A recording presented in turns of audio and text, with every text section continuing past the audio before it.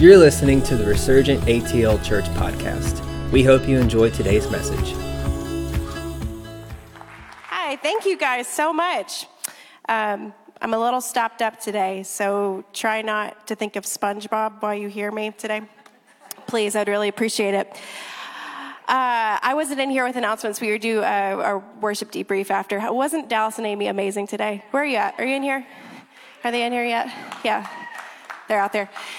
They're awesome, and we're so thankful to have them as a part of our team now. But I just wanted to say, I don't know if y'all mentioned it, but our first single off of the live worship album we recorded back in March just came out this weekend. Thank you guys so much for your support. It has just been, we've been blown away by the generosity of your words and your time and sharing all that kind of stuff, and we're really excited. We really believe that this song has a prophetic declaration that it's releasing over people, that righteousness and praise are springing up, like in Isaiah 61:11. So we're excited. It's Pentecost Sunday, so I'm even more excited. I don't think it was a mistake. We didn't think about the timing of releasing the song, because with this, I'm learning the process a little bit.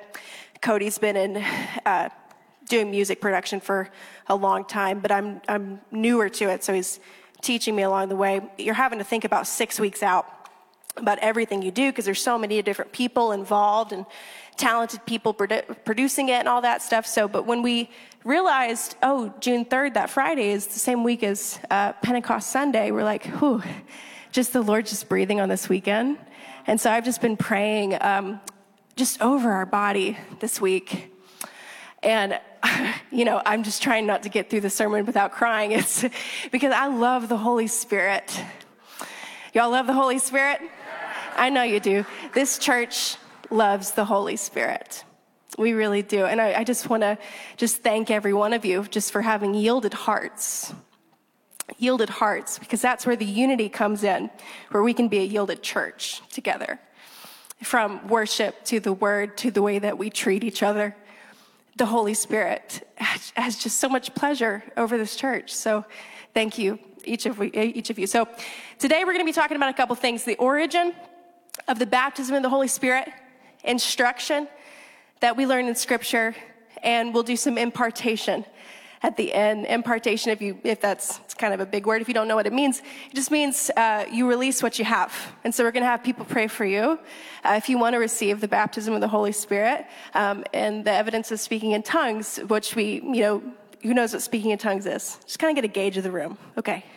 We call it our heavenly prayer language. We'll talk about what it is, what it does. Who has their prayer language? No shame, I just want to see. Okay, who has never heard of speaking in tongues or doesn't know a lot about it? Anybody?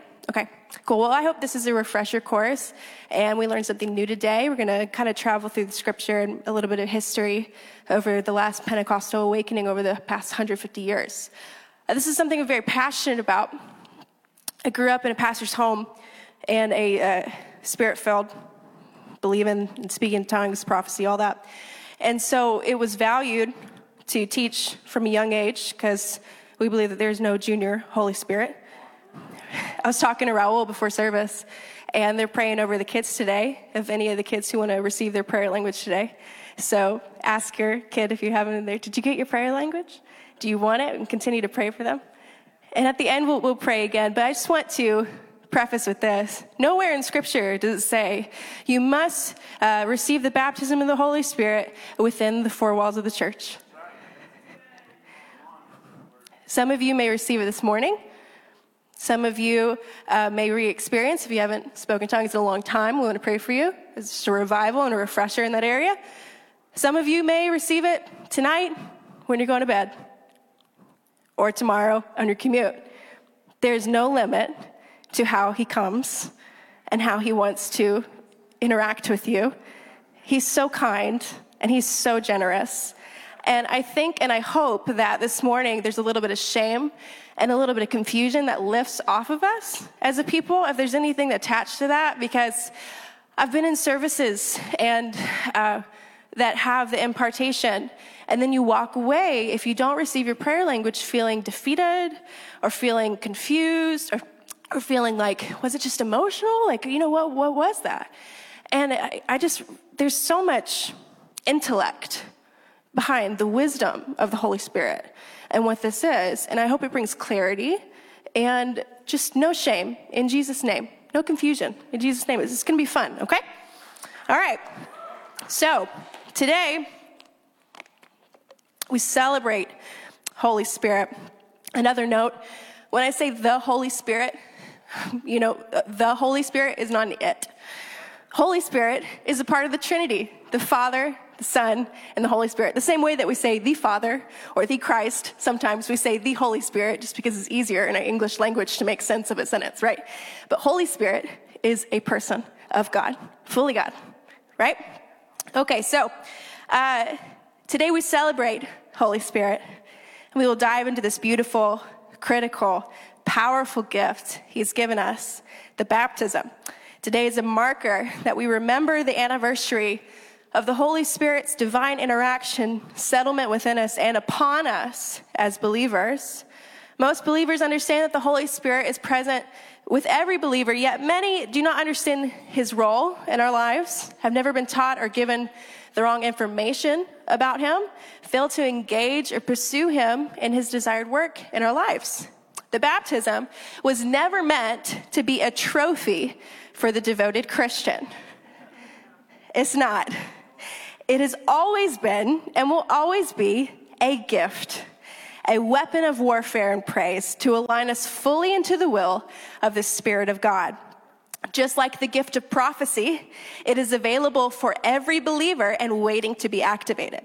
There should be no shame or striving in receiving this gift. It's practical, it's holy, and it will come by prayer and become more and more natural as we use it and practice it. I think it's been weird. We've kind of seen a shift in our culture from tongues being the main gift, right? And then prophecy is now the main gift, like it's the best gift, right? There's no best gift. Right? If it comes from God, it's good. And it's fun, and it's available to every one of us. It may come more naturally or easier, look like it becomes easier to other people, but I want you to know that it's for everybody, and it's for you. It's for you. It really is. Okay, so we're going to talk about a scriptural foundation about why we believe it's for every person, the origin of the baptism of the Holy Spirit, the instruction left to us as a church, how to operate and interact with this gift, and an impartation of this gift to whoever wants to receive the baptism today. So let's turn to Acts chapter 2. I've got it written down in my notes here, so I don't have my paper Bible, but I promise I studied with it. So it's anointed, don't worry. Don't apologize. If you don't have it on your phone or your paper Bible, you can look on the screen. We got Acts 2 through 21. But just some context here. After the resurrection, Jesus appears to the disciples over a span of 40 days and then ascends to heaven. He gives us them instruction to wait in Jerusalem. Acts 1, 4 through 5 says, "Do not leave Jerusalem, but wait for the gift my Father has promised, which you have heard me speak about. For John baptized with water, but in a few days you will be baptized with the Holy Spirit." Pentecost literally means 50. Penta, the Latin 50. It's 50 days after Easter. It was the Feast of Weeks in the Old Testament, which was why there were so many people from around the world coming to celebrate in Jerusalem. Aside from Jesus' instruction, the disciples were there celebrating. 10 days later, after Jesus' ascent to heaven, about 120 of them were gathered in an upper room, praying and waiting for what Jesus had said would happen. Okay, let's read Acts chapter 2. When the day of Pentecost came, they were all together in one place. Suddenly, a sound like a blowing of a violent wind came from heaven and filled the whole house where they were sitting. They saw what seemed to be tongues of fire that separated and came to rest on each of them. All of them were filled with the Holy Spirit and began to speak in other tongues as the Spirit enabled them. Now they were staying in Jerusalem, God-fearing Jews from every nation under heaven. When they heard this sound, a crowd came together in bewilderment because each one heard their own language being spoken. Utterly amazed, they asked, "Aren't all these who are speaking Galileans? Then how is it that each of us hears them in our native language? All of these names I'm not going to attempt to say. We hear them declaring the wonders of God in our own tongues. Amazed and perplexed, they asked one another, "What does this mean?" Some, however, made fun of them and said they have had too much wine, which is just funny. Then Peter stood up with the 11, raised his voice and addressed the crowd. "Fellow Jews and all of you who live in Jerusalem, let me explain to you. Listen carefully to what I have to say. These people are not drunk as you suppose. It's only 9 a.m, which is also hilarious. No, this is what was spoken by the prophet Joel. Joel 2:28 is what it's referencing. In the last days, God says, I will pour out my spirit on all people. Your sons and daughters will prophesy. Your young men will see visions. Your old men will dream dreams. Even on my servants, both men and women, I will pour out my spirit in those days, and they will prophesy. I will show wonders in the heavens above and on signs on the earth below, blood and fire and billows of smoke. The sun will be turned to darkness, the moon to blood before the coming of the great and glorious day of the Lord. And everyone who calls on the name of the Lord will be saved." Peter goes on to preach more about the gospel, and it says 3,000, not 300, 3,000 people were added to their number that day. That's amazing. That's what happens when the Holy Spirit comes. That's what happens. So many of us are familiar with what happened on the day of Pentecost there in Acts 2. But let me give you a very brief overview of the historical events that led to the Pentecostal awakening in the last 150 years, out of which some organizations like the Assemblies of God, which I grew up in, Church of God, and many others who value the Holy Spirit and spread it all over North America as mainstream and normal happened. So it's really cool. Okay, you guys ready for a little history lesson? Yes. Okay. On January 1st, 1901, after concluding from an intensive study on the book of Acts that led to the baptism of the Holy Spirit is for all believers, God poured out his Spirit on Bethel Bible College in Topeka, Kansas. Agnes Osman asked for the leaders of the school to lay hands upon her so she would receive the baptism of the Holy Ghost according to Acts 2:4. She became the first of millions in the 20th century to experience Pentecostal baptism. Charles Parham, the school's founder and administrator, led in the belief that Christians should expect a baptism in the Holy Spirit separate from being born again. One of his star students was a man named William Seymour. I love William Seymour. Brother Parham moved to the center of his rapidly spreading movement to Houston, Texas, where a great revival began to break out among the people of mainstream denominations. Organized Pentecostalism was first known as the Apostolic Faith Movement. At this time, about 1,000 people had received the baptism, and there were about 60 Pentecostal ministers. Julia Hutchinson led a group that was asked to leave her church in Los Angeles, California, because of their belief in the Holy Spirit baptism. She was told of a student in Charles Parham's school in Houston named William Seymour, and recommended that he come and pastor the fledgling new work. The year was 1906. After encountering much resistance to his message, Brother Seymour began preaching out of the home of Richard and Ruth Asbury on Bonnie Bray Street in Los Angeles. I don't have a picture of that here, but we do have a picture of a separate building that you might be familiar with. As crowds began to grow, they began to rent the former African Methodist Episcopal Church at 312 Azusa Street. Yeah, where about 350 people began to meet. There's a wonderful book called They Told Me Their Stories. You should get it on Amazon or somewhere. Google it. And it's all about firsthand accounts about the outpouring of the Holy Spirit there at Azusa. The meetings began to produce thousands of salvations, Holy Spirit baptisms, and incredible miracles. By 1913, Pentecostalism had spread across the country, and many groups had sprung up, but none in the Deep South. Recognizing the need for order and organization, E.N. Bell, the publisher of a magazine that reported the Holy Spirit baptism movement, was living in Malvern, Arkansas, and issued a call for the gathering of the Pentecostal ministers to convene in Hot Springs, Arkansas in the spring of 1914, April 2nd through the 12th. It was there that 365 people who believed that the gift of the baptism and the Holy Spirit was for today and would gather to form the Assemblies of God, now the largest Pentecostal church in the world, fastest growing Christian fellowship ever to be formed. We're not an Assemblies of God church, but there's a lot of people here who are from there, different movements, Church of God, who are under the Bethel covering, who came from AG. But it's just amazing to see the history of where we are today. That's amazing. That hungry people in a little Bible college in Kansas would say, there's more. There's something more. There's something there that people experienced in Acts chapter 2 that I've got to have. I feel like it's for me, and it is for me. And then he proved it because he's so good, and he's so faithful, and he's fun, and he's powerful. I grew up in Hot Springs, Arkansas, and that opera house, the picture that you saw on the right of the screen, was demolished in like the 60s, and now it's a parking garage. But there's a plaque on the ground where you can go and say, you know, this is where people gathered because they believed that God had something for them and a gift to pour out to all believers in this generation, and he's continuing to do so. So I grew up just with the value for it.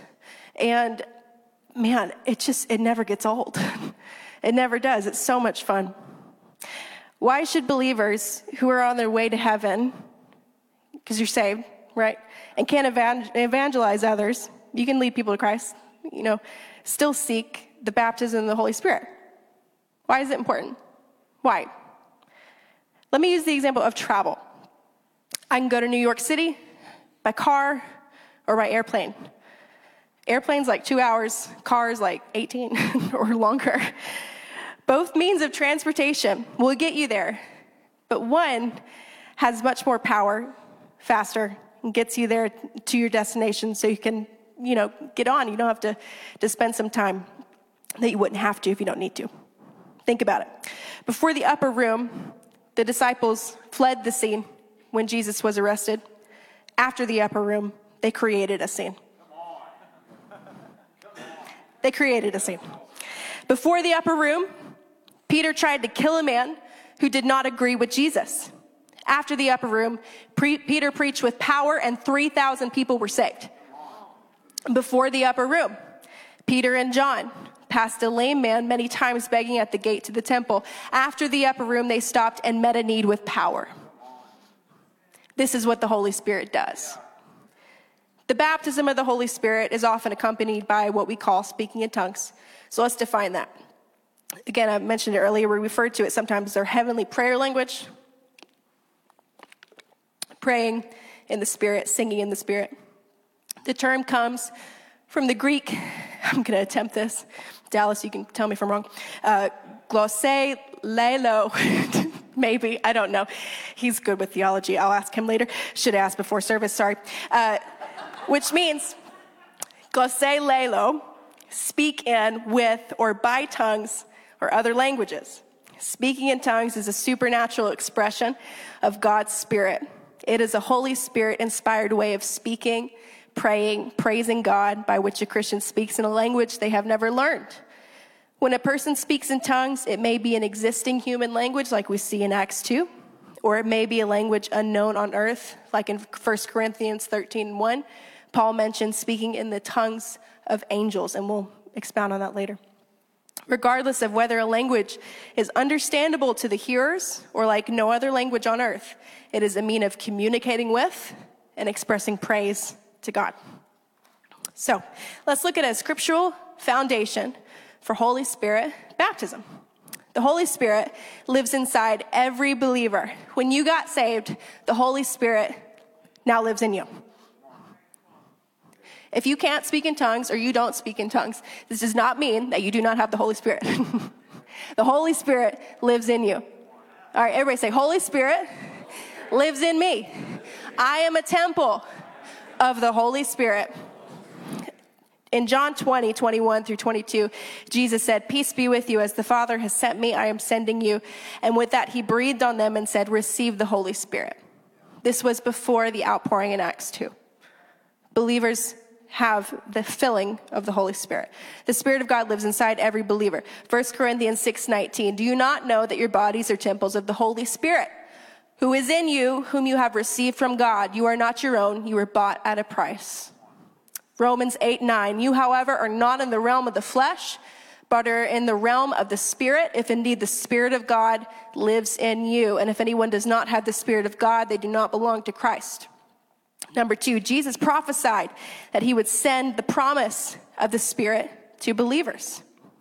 Luke 24:49. I'm going to send you what my Father has promised, but stay in the city until you have been clothed with power from on high. This promise is a gift of power. It's a gift of power. Number 3, the promise of the Holy Spirit meant a change in the behavior of believers. When the day of Pentecost came, they were all together in one place.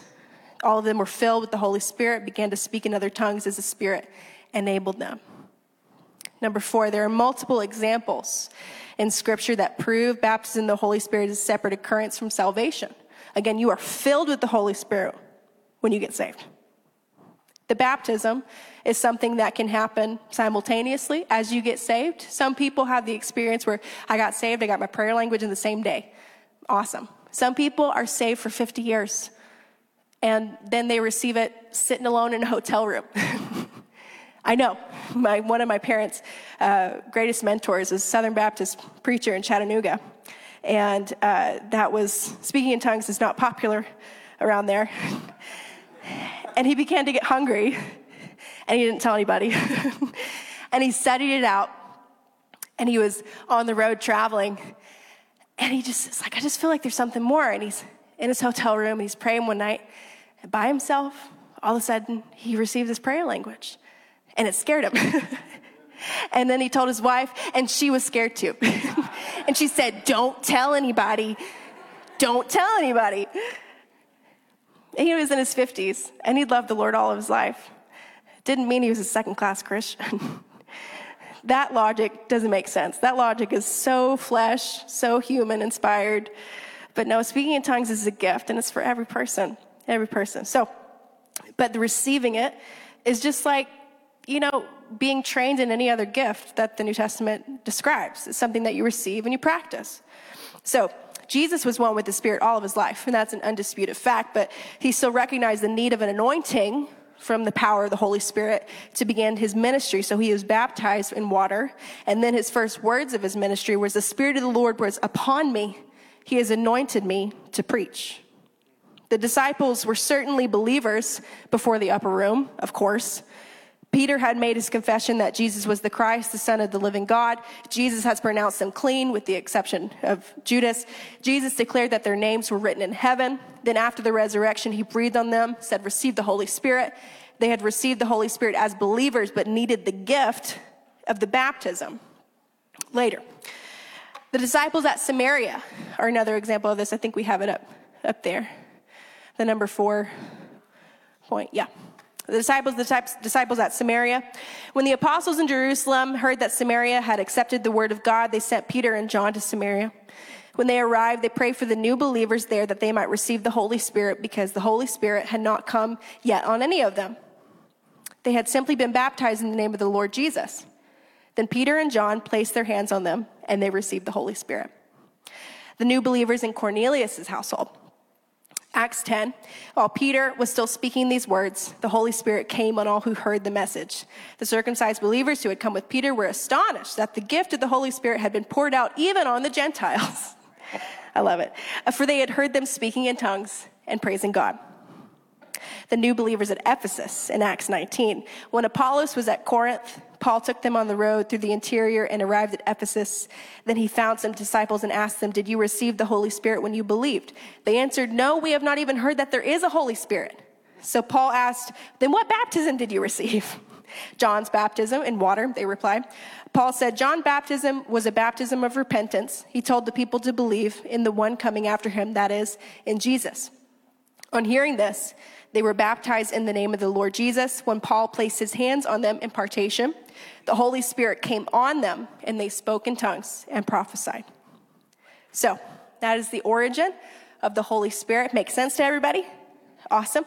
Cool. Instruction. How and why is the baptism necessary and useful for every believer?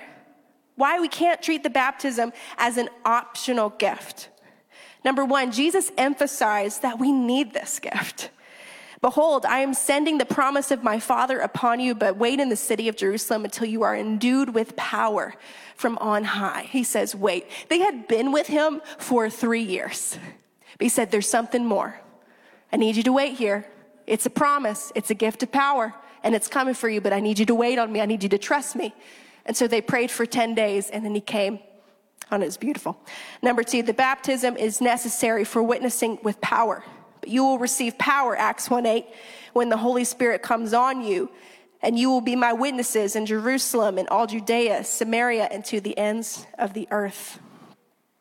Number three, let's talk about what speaking in tongues, praying in your heavenly prayer language does. Speaking in your prayer language allows you to pray the perfect will of God. Isn't that encouraging to know that if I pray something that is just totally whack, that I can pray in the Spirit and the Lord will be like, actually, let's do this one. Let's do that one. For anyone who speaks in a tongue does not speak to people but to God. Indeed, no one understands them. They utter mysteries of the Spirit. But one who prophesies speaks in a tongue for people, to people for their strengthening, encouraging, and comfort. Anyone who speaks in a tongue edifies themselves, but the one who prophesies edifies the church. 1 Corinthians 14 goes on to give more instruction about how speaking in tongues and what we know.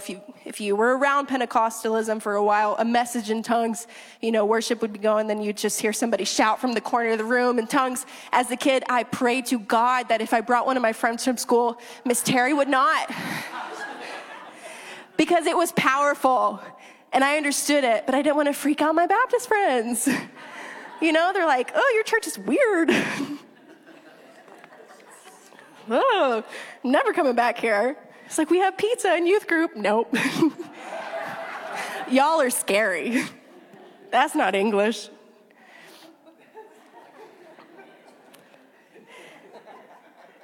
When a message is given in tongues over the church, like a prophetic word, Paul goes on to instruct the importance of interpretation, for it is, again like prophecy, a message from the Holy Spirit.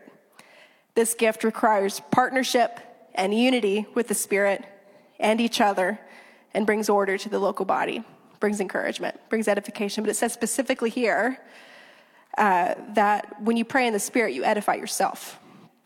I think that it's very critical that we ourselves are edified before we edify someone else. I think it's important that we need the power of the Holy Spirit to purify us, to edify us, and to give us power, right? Because then you can give away what you have. St. Patrick of Ireland spoke in tongues. So did Francis of Assisi. The Quakers did. That's why they were called the Quakers. Did you know that? Because they would quake underneath the power of the Holy Spirit. They weren't known for oatmeal, as you might see. No. But no, they would literally shake underneath the power of the Holy Spirit. The early Methodists did. So did John Wesley, Charles Finney, D.L. Moody, John Osteen. I have a story about John Osteen. My dad and my mom pastored a church when I was born in Blytheville, Arkansas. And you may know John Osteen's son, Joel. I don't know if you guys have ever heard of Joel, but... So John was a Baptist preacher. He was preaching a revival in Blytheville, Arkansas a couple days, and at the same time, he had been studying out this gift, the baptism. And, he was well known at the time, and so he sneaks into the back of a little Pentecostal church in town that was 50 years before my parents ever came, like small, hole-in-the-wall church in the middle of nowhere. Goes in just to see, what's this gift about? What's this about? And he goes in, and he doesn't receive the baptism there, but he does later. And he's accrediting it to oh, wow, these people are actually moving in power. And they're not weirdos. But no, John Osteen, he was filled with the Holy Spirit. And now his son pastors the biggest church in America, right? If not one of the biggest. The power of the Holy Spirit, so important. Number 4, speaking in your prayer language means your spirit man is praying the language of the Spirit. Romans 8:26 through 27. In the same way, the Spirit helps in our weaknesses. We do not know what we ought to pray for, but the Spirit himself intercedes for us through wordless groans. And he who searches our hearts knows the mind of the Spirit, because the Spirit intercedes for God's people in accordance with the will of God. If one thing I do often is that if you are like, Lord, I don't know what to do. I don't know what to do. I don't know what to pray. I can just sit in your presence and pray in English, pray what I know, pray with understanding is what it calls. But praying in the Spirit allows your spirit to line up with the will of God and to partner with him, to say, I just want everything you're thinking, I want it. I want it. That's where I want to be. I want to be praying the Spirit of God and the will of God. Paul Yonggi Cho, the pastor of the world's largest church in Korea, says, as a young Christian, I could not see the importance of tongues in my Christian life. However, the longer I believe in Jesus Christ, the more I feel the tremendous importance of tongues in my own personal Christian life. I spend a good deal of my prayer life praying in my spiritual language. I can go directly into my Father's presence in the Holy Spirit. So to talk a little bit more about, the phenomenon that we see in Acts 2, that they are, prophesying in other languages, it says that they heard them in their own language. It didn't say they were speaking in each one. They heard them as the Spirit enabled them. I was with, we were in Amarillo last weekend with just like the Reynolds and the Bullards and the Lappins and Moores, a bunch of people. It was a conference/graduation of School of Kingdom, Dub Alexander's, that has been here a couple weeks ago, a couple times. He's awesome. His school out there. And I got to meet this wonderful couple. Scott, I think you know them, Wendell and Loretta McGowan. Yeah, Loretta, oh man, she is awesome. I just want to be like her when I grow up. She's intimidating and wonderful. Yeah, so is Wendell. But not like a mean, but like they've been with Jesus for a long time. And your prophet eyes are looking right through me. But no, we were just talking, and this subject came up. And she said, I was at a women's meeting one time, and there were two German ladies who had come into the meeting who didn't speak any English. And I just wanted to be friendly, and I walked up to them and said, hey, how are you? And they looked at me, and their eyes got big, and they said, how do you know German? And she said, I don't know German. She goes, you just asked us how we are in our own dialect. And she goes, I had no idea. What was happening is that the Holy Spirit, even in her friendliness and her simple phrase, because the Spirit of the Lord was upon her, they were able to hear it in a language that made them feel comfortable and welcome and near to the presence of God. There have been a couple times, I challenge you to pay attention to the things that you're praying when you're praying in the Spirit, because you may be able to pick up on things that you wouldn't really recognize outside of it. Not every time, but sometimes, and I think it's cool how the Lord does this. I was praying one time, and this phrase just kept coming up in my prayer language. And I was like, okay, that's kind of strange. I don't really know what that is. And it said, Tisha B'Av, Tisha B'Av. I was like, what is that? I've never heard of that. I don't know what it is. So I Googled it. Tisha B'Av was, it's Hebrew for a day, I think, signifying like a tragedy of mourning that was on August 5th. And it was like August 6th when I was praying, like at midnight. And I was like, Lord, what is this? So I don't really know exactly. It didn't have a lot to do with me, but I believe that at the time I was interceding over the people involved or the people who were affected in any way, and praying in the Spirit over things I may never see the fruit of until I get to heaven. But I would challenge you just to pay attention to what you're praying, because there could be hidden treasures and hidden mysteries in it. This past weekend again in Amarillo, Matt Gonzalez, wonderful brother in the Lord, he was preaching, and he called up everybody who felt like they were called to the local church in some type of ministry sense. And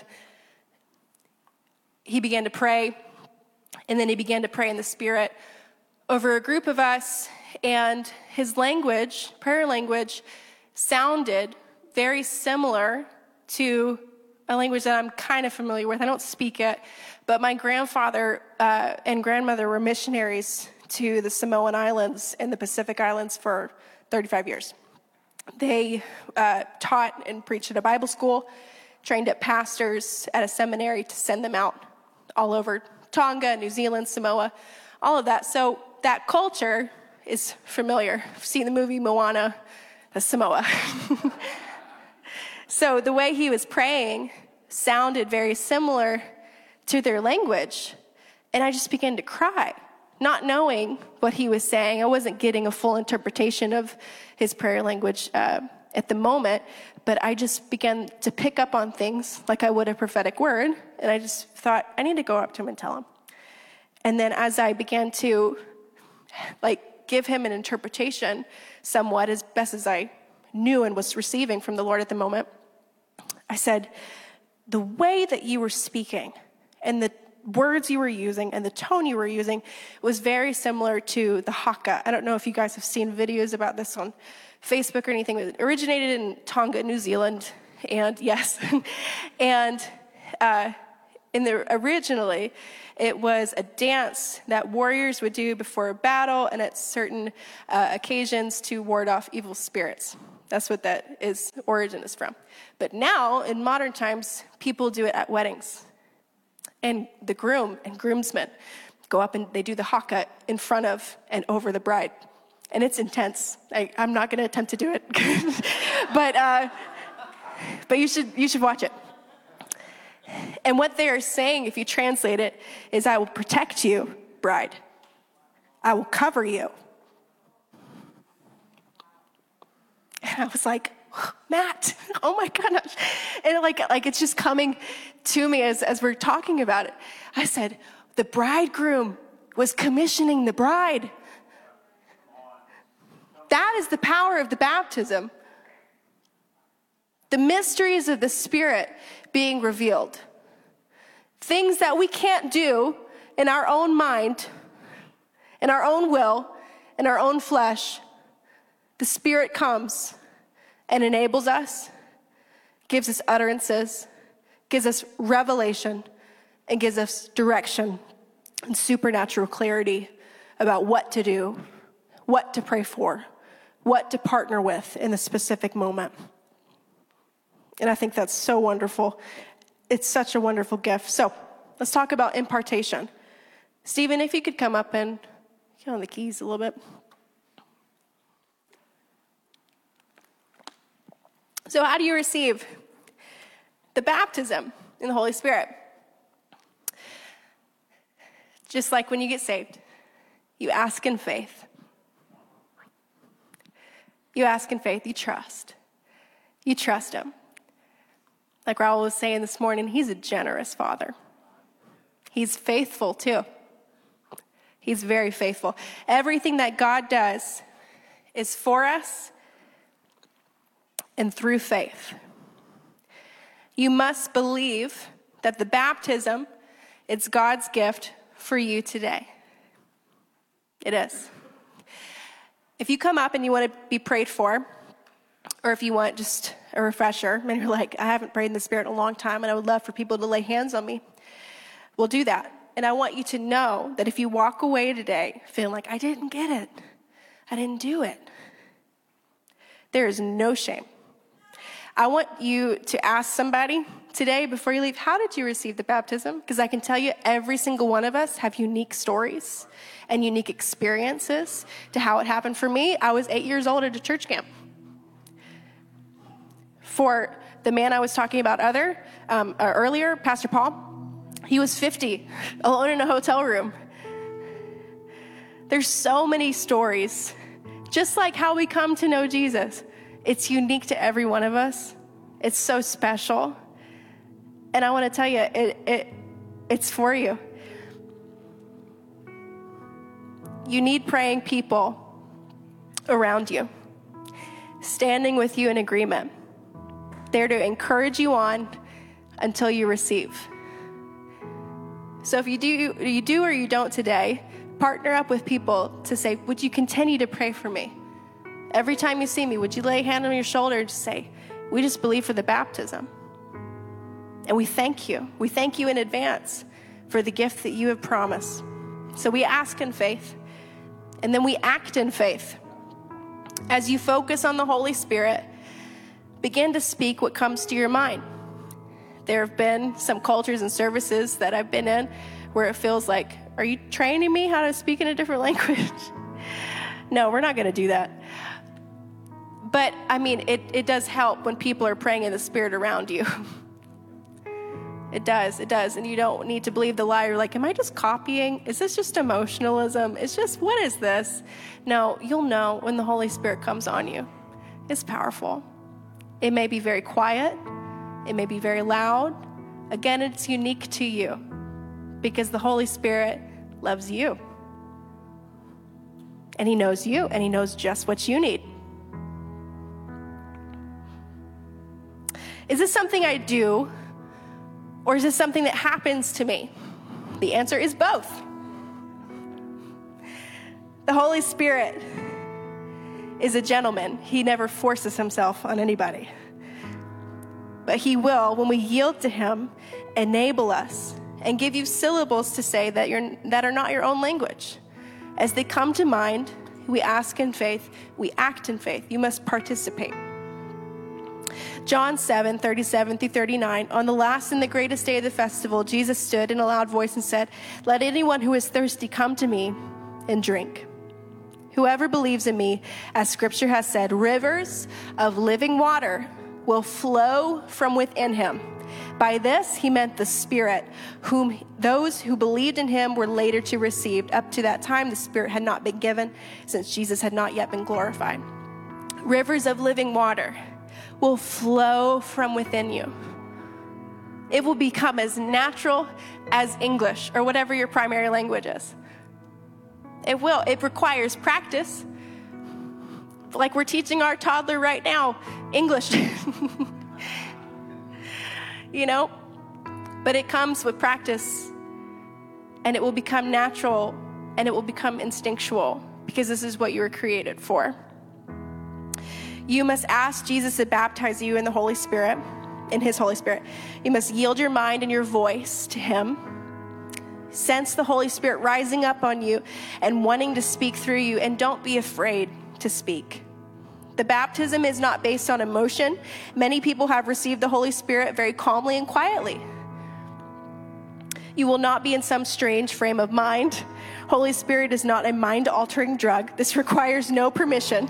It requires your permission and your partnership. Receiving baptism involves no hysteria or suggestion. You don't go into a trance or you make your mind blank. God cannot force you to speak in tongues. He can only inspire you to speak in tongues.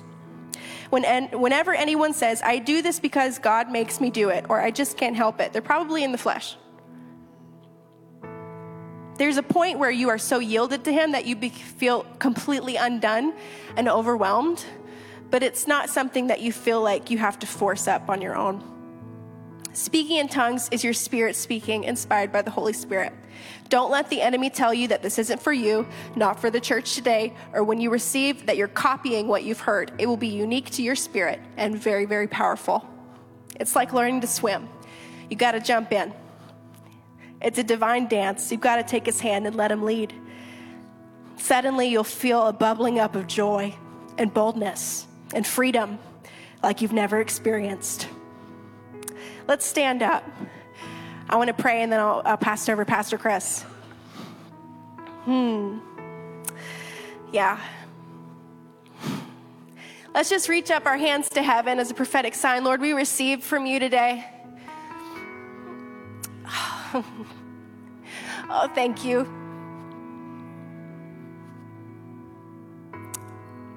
Thank you. Jesus, thank you for the promise of the Spirit. Thank you that you've made us temples of the Holy Spirit. Lord, that you've taught us so well. We ask that you would just give us more. We ask that we would receive the gift that you promised, like you poured out on the disciples in Acts 2. Lord, we want that today. We want this yielding of our hearts to be yielded to your power, Jesus. Holy Spirit, that you would come on us like never before in a greater measure. Lord, that you would make our minds yield to you, our hearts yield to you. Lord, come purify us as vessels of your Holy Spirit. We thank you for the baptism. We thank you for the overflow. We thank you for the power that you have given us from on high. We ask that you would make us greater witnesses, Lord, to the city of Atlanta, to our homes, to our nation. God, that the power of the Holy Spirit is for today, and the whole world will know who you are. They will see you high and lifted up, that you will be glorified. But God, Lord, we need this gift. We want this gift. Lord, we want to pray what you pray. We want to say what you say. We want to be fully aligned with the will of God. And I thank you so much. Thank you. Just tell him thank you. Thank you. Oh, it's so generous. Thank you. Oh, Jesus. Jesus. If you have your prayer language, would you just begin to pray in the Spirit right now?